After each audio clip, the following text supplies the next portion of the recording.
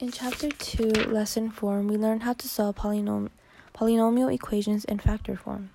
A polynomial is in factored form when it is written as a product of factors. So, for example, x to the power of 2 plus 2x is written in standard form. In factor form, it would be written as x multiplied by x plus 2. When one side of an equation is a polynomial in factored form and the other side is 0, you have to use the zero product property to solve the polynomial equation. So, for example, 2x multiplied by x minus 4 equals 0. To solve this polynomial equation, you would first have to take 2x equals 0. You have to solve it. So you would divide 2 on both sides, and then you would get x equals 0. Then you'll have to solve x minus 4 equals 0.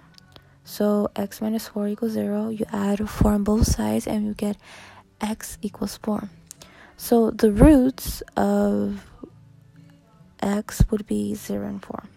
Also, when I say roots, it means the solution of a polynomial equation. So, yeah. We also learned how to find the greatest common monomial factor. So this means, for example, 2x to the power of 2 plus 8x equals 0. The greatest common factor of 2 and 8 is 2.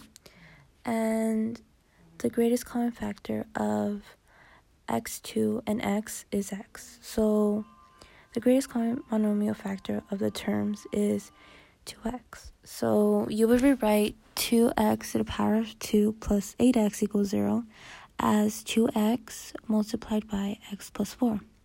Then we will solve the equation by factoring, and it would give you x equals 0 and x equals minus 4. And those are the roots for 2x multiplied by x plus 4.